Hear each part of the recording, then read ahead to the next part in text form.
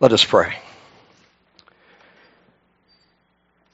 Gracious and mighty Lord, we thank you for this day. We thank you, Father, for the gentle rain that has fallen overnight and for the rains that will come. Father, we thank you that in your grace we also receive through baptism water that comes down upon us and cleanses us and refreshes us and regenerates us and gives us life.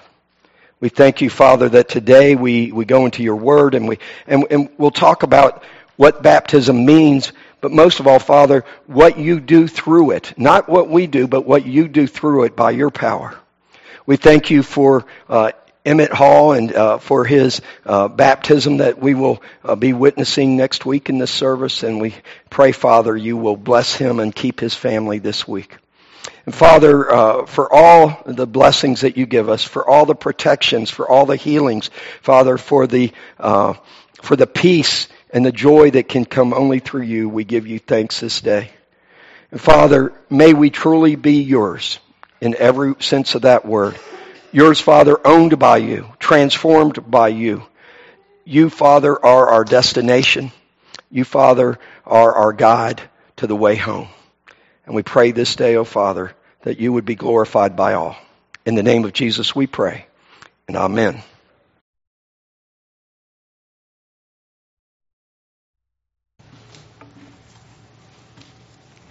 If you'll join me in the prayer for guidance. Lord, open our hearts and minds by the power of your Holy Spirit, that as the Scriptures are read and your word is proclaimed, we may hear with joy what you say to us today. Amen. The scripture this morning is from Romans 3, verses 6 through 11. But by no means, for then how could God judge the world?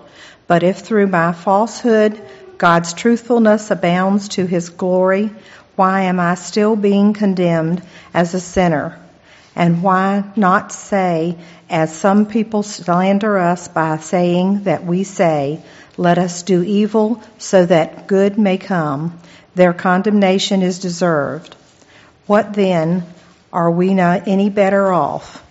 No, not at all. For we have already charged that all, both Jews and Greeks, are under the power of sin, as it is written, there is no one who is righteous, not even one. There is no one who has understanding. There is no one who seeks God. The word of God for the people of God. Thanks be to God.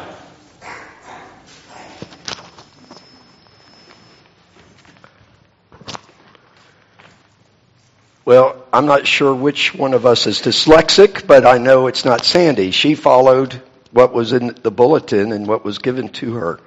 It was supposed to be Romans 6, 3 through 11, but it said Romans 3, 3 through 11. Now, I will say this, and you can see up on the screen there, which I prepared that. So it's 6, 3 through 11, but obviously sometimes things get mixed up. Yeah, you just went by what you had. So, but that's fine. I was sitting there wondering, is this going to end like in some awkward, non-climatic, confusing verse? It could have, but it actually was fine, and it told us a truth, a little different truth from what I had intended. Romans 6, 3 through 11, on the other hand, and I'm going to quickly read that to you now. Don't you know that all who were baptized into Christ Jesus were baptized into his death? Therefore we were buried together with him through baptism into his death, so that just as Christ was raised from the dead through the glory of the Father, we too can walk in newness of life. If we were united together in a death like his, we will also be united together in a resurrection like his. This is what we know. The person that we used to be was crucified with him in order to get rid of the corpse that had been controlled by sin. That way we wouldn't be slaves to sin anymore, because a person who has died has been freed from sin's power. But if we died with Christ in baptism, we have faith that we will also live with him through that baptism. We know that Christ has been raised from the dead and he will never die again. Death no longer has power over him. He died to sin once and for all with his death, but he lives for God with his life. In the same way, you also should consider yourselves dead to sin, but alive for God in Christ Jesus. So we've had two wonderful scriptures this morning, and one told us that none of us are righteous, right? That we are all in need of a Savior. We are all sinners in the need of a saving God in Jesus Christ. And so this morning I want to talk to you about baptism, not in the sense I think that sometimes people talk about baptism. If I was in some churches, a sermon on baptism would be why we do it right and the other churches do it wrong. Why you shouldn't sprinkle. Why you shouldn't baptize infants. Why you should make sure that you dunk the person 3 times in the name of the Father once, the Son. There are Trinitarian churches out there that do that in their baptisms. There are churches that believe by immersion only, pouring and sprinkling shouldn't be done. United Methodist Church, we say, we'll immerse, we'll pour, we'll sprinkle. There's scriptural evidence for all those things. You can go back to Ezekiel about the sprinkling of your blood upon us for a clean conscience. You can see examples of that use of the mode of sprinkling. But we've said, in essence, because this has been such a divisive thing over the centuries in the church, when people get down to what I consider the least important aspect of baptism, and that is how we do it. And we forget that the most important thing about baptism is what God is doing. In our emphasis on the outward, we forget what is going on inside. That baptism is an outward experience or an outward sign of an inward grace. And the inward faith that is in people who submit to baptism or who bring their children forward and say, because we believe in the power of God, we are bringing our child and saying, we surrender this child to God. We want God to take this child's life in his hands because we cannot do it alone. We need God. And so we baptize people of any age, from 0 to whatever the life limits are right now. We will baptize anyone who comes to us and says, either I want my child to be part of the family of God this day, or I want to be part of the family of God. So this is where we're going to have our emphasis. Not on all the things that divide us, but on what it is that unites us together as Christians around baptism. And I'm going to try to be a little briefer. It's a communion Sunday. And so I may talk a little bit faster at times. And I'm also, of course, going to try not to yell at you, although it's hard sometimes not to be very passionate about this topic. Have you ever been passionate about something in your life? Okay, I want to talk to the men for a minute. And I know that there are passionate women out there, women who get really passionate about some guy. But women, I want to tell you, in this very calm and collected demeanor that men walk around with, acting like nothing touches us and we don't care about anything, and we're sitting there during the movie and we're clamping down on the tears. We don't want you to see that and all too. There are some emotional wrecks among us. Okay? I like to tell teenage girls, if I'm in a group of teenage girls, be merciful to these guys. Don't tease them. Don't lead them on. Don't make fun of them when they try to express how much they love you. You know, the guy may say, man, I love you as much as a full tank of gas in my Ford. You know? I love you as much as that pig that won me first prize at the fair. I love, we're awkward about it, but deep down inside there's a passion there. And I've seen boys just fall apart. Not in front of the girl, but when they're by themselves, they just fall apart because this girl has rejected me. And rejection is a hard thing for boys. So that passion that you bring back to that, if you've ever been passionate about someone, know this, that baptism is about the passion of God for you. From the very beginning, God loved us. He loved us enough to make us in His image and to place us in the garden where we had all of our needs met.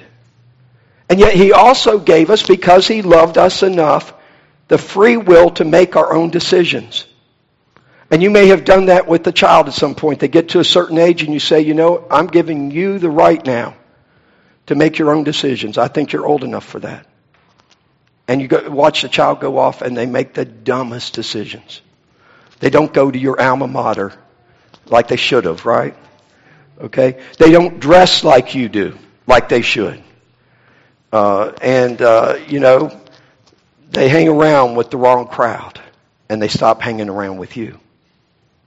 But that's what God gave us. He loved us enough, just as we love our children, to say at some point I have to say, you make the decision. You be led by your heart. And I pray that your heart and my heart are one, but I'm taking that risk. And so God does that in the Garden of Eden. But immediately upon the fall, after telling them, informing them, these are the things that have been brought into the world because of what you have done. That there will be toil, and there will be death, there will be pain in childbirth. All these things have entered the world because of this decision that you have made. These are the consequences.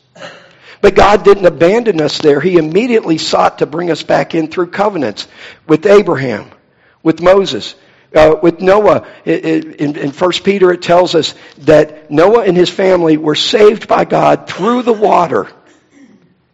And in the same way, we also are saved by baptism. Not as the cleansing of our bodies, our physical bodies, but the cleansing of our souls.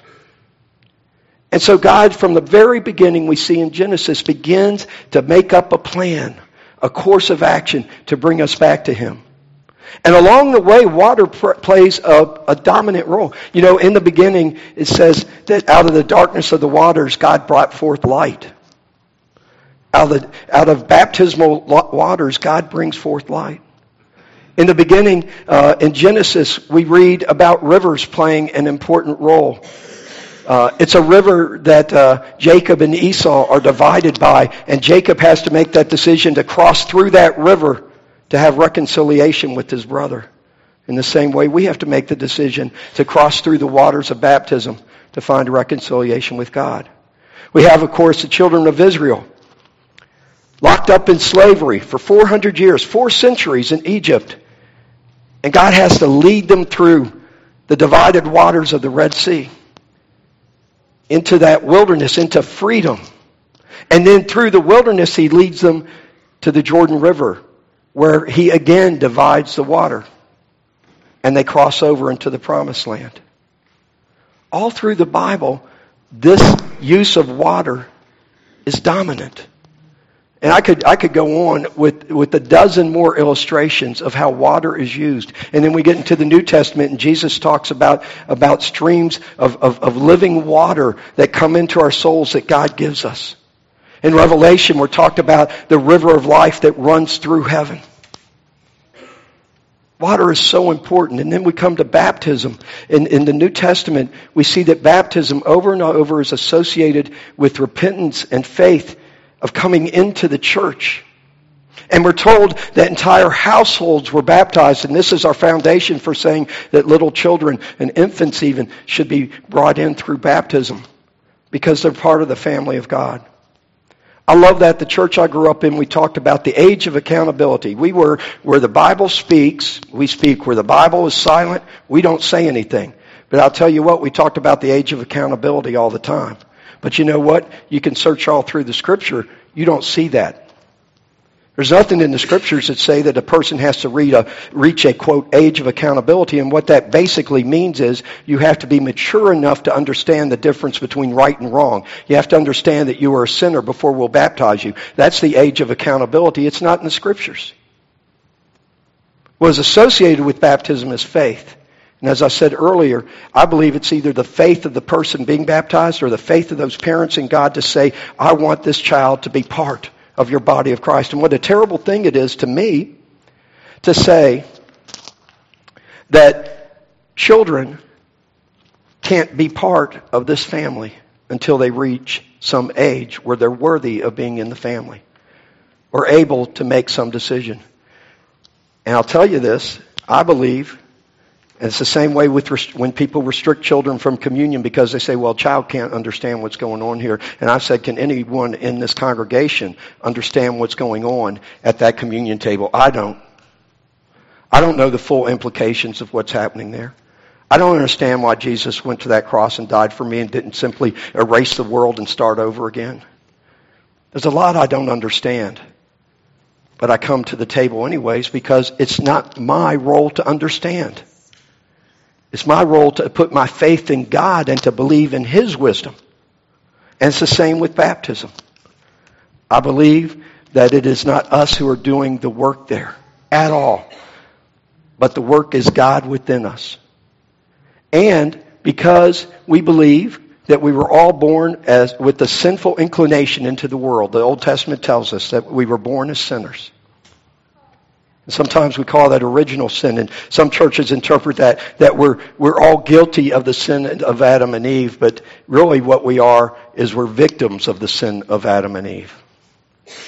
And not only is that a spiritual condition, but it's also a physical condition. It's a mental condition, because we know that many children are born when we see immediately it's obvious that this child has a particular challenge in life.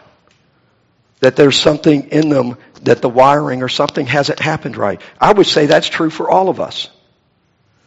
We've all fallen short. We're all sinners. The Scriptures tell us that.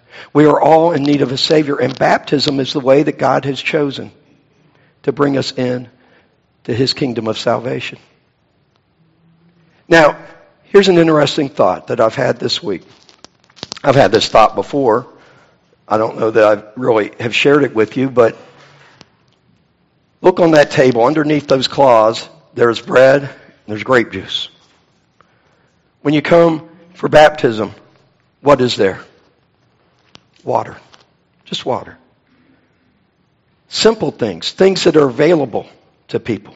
And I wonder, why is it that God chose those two things to be what we call sacraments, to be those special things that where we receive God's grace in a very special way?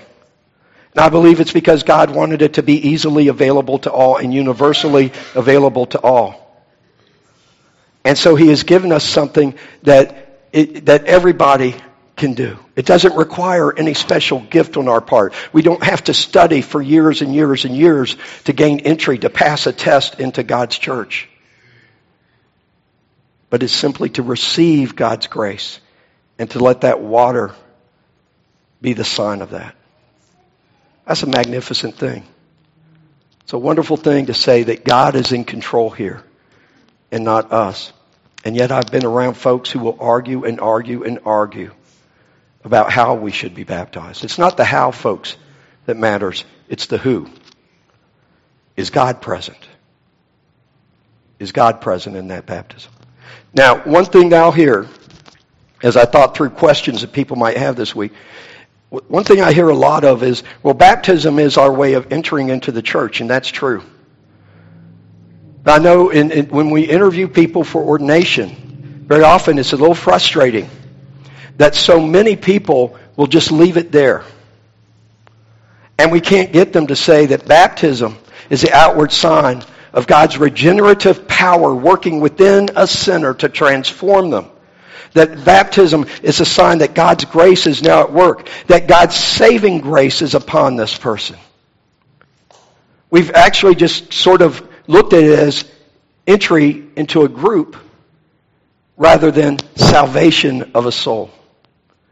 But you can go back to John Wesley, the founder of Methodism. You can go into all of our theological documents, and you will see there that baptism is far more than just an entry into something, but it is a sign of the power of God in our lives to make a big difference, a transforming, eternal difference in us.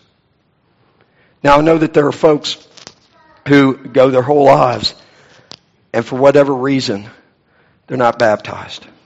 They may have been in church all their lives. There's something there. I've known people who go their whole lives and have not had communion. My first church, I had a couple of folks who were like that. They had never shared in communion. They were well into their 80s because they didn't think they were worthy. Here's the wonderful thing about baptism and the communion table. It has nothing to do with your worthiness. and everything to do with your trust in the one who alone is worthy. And so next week, I just about pointed over here. He was here just a minute ago. Emmett Hall will be baptized. I have someone else later here in the summer we're going to be baptizing. Last week, through our campus across the street, 3 baptisms occurred. People are being brought into God's saving kingdom, being brought into the church, yes, but also being brought under the grace of God, that saving, transforming grace. And that's a thing to celebrate. Baptism just isn't an excuse for everybody to get dressed up and have a party afterwards. I'm not saying you shouldn't get dressed up or have the party. Yes, have the party. The angels are having a party. But it isn't just that. It's that depth of knowing the foundation of our life is now in Jesus Christ. One last thought I had this week, and then I'm going to conclude because I know you guys are limited. Not me. I could preach on all year. Although my voice would wear out eventually. What was that thought that I had this week? No.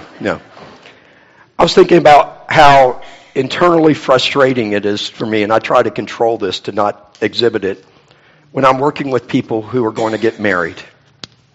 They're going to have a wedding.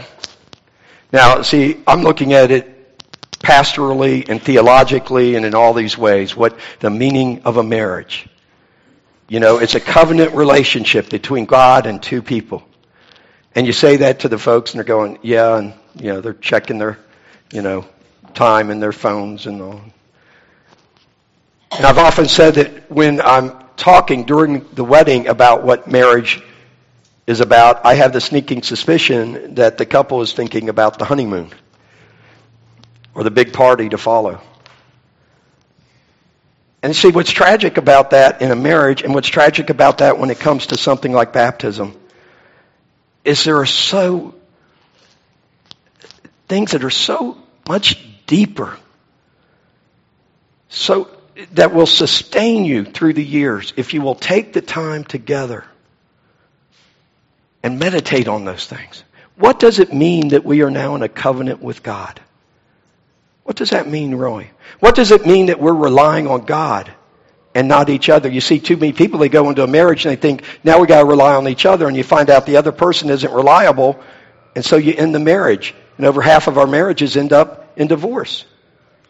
And it's no wonder, because we have gone into it without true faith in God, without that faith as a couple that God is going to see us through.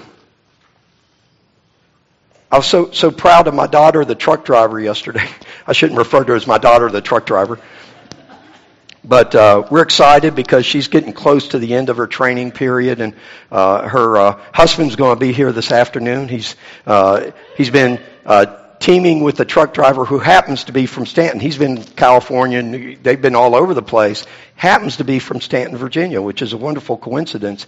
And so that guy's coming back here, and they're ending their runs, and so he's going to drop him off here at the church. So if you see a tractor trailer parked over here after the 11 o'clock service, that's my son-in-law being dropped off.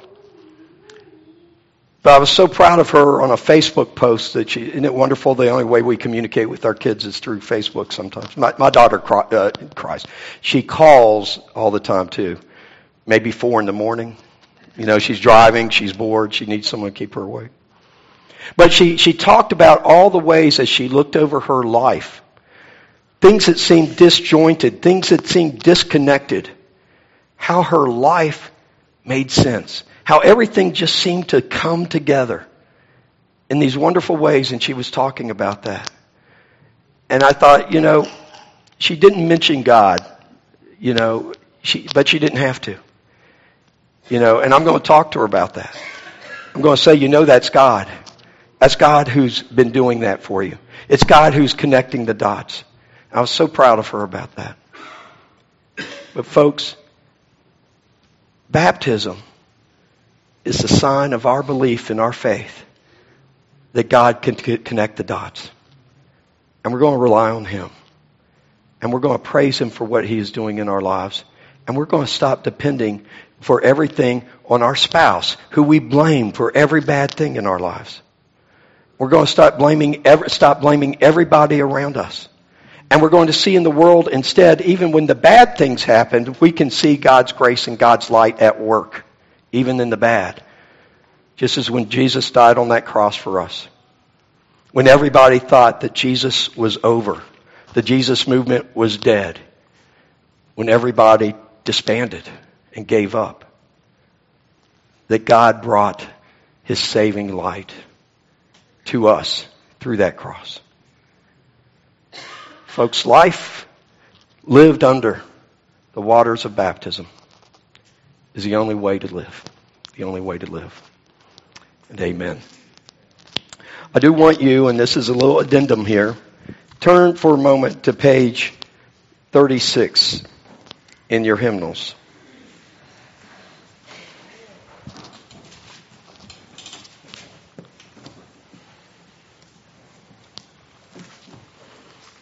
I mentioned ordination interviews. Sometimes we receive papers and we do the interviews and we say to people, one of the questions we'll ask is, give us some Old Testament and New Testament references to baptism. And some people really struggle to come up with anything. They can't figure out where is anything related to baptism in the Old Testament. And right here in the baptismal liturgy that many of these folks have heard over and over, that was prayed at their own baptisms, it gives you, half a dozen illustrations. It says here that when nothing existed but chaos, God, you swept across the dark waters and brought forth light. And in the days of Noah, you saved those on the ark through water. And after the flood, you set in the clouds a rainbow. And when you saw your people as slaves in Egypt, you led them to freedom through the sea. Then their children you brought through the Jordan to the land which you promised. Right there, over and over and over, seeing God working through water to save His people. And then it says, in the fullness of time you sent Jesus. And how was He nurtured and brought into life? In the water of a womb. And He was baptized by John, a baptism of repentance, and anointed by your Spirit. And He called His disciples to share in the baptism of His death and resurrection, and to make disciples all nations. The final thing I'm going to say, that last part there, to participate in the baptism of the death and resurrection of Jesus Christ. In Romans, Paul talks about how we have been buried with Christ in baptism and raised to new life. That, to me, is the central illustration that we need to take with us of what has happened in baptism. We have died to our old selves and to sin, and we have been brought forth into new life, and to live into that life until Christ returns for us. And amen.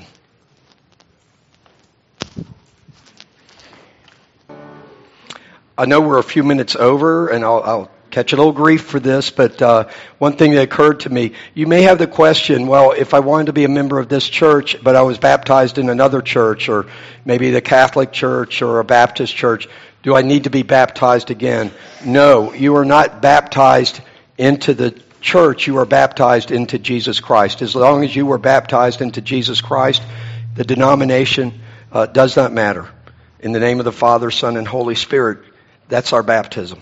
So I just want to make that clear to everybody. It's the same with the Lord's table. We don't ask you to show your identity card to prove you're a United Methodist. It's the Lord's table, and you go there to meet Him, not to meet the bishop or to meet me there. It's the Lord's table. So I wanted to make that clear.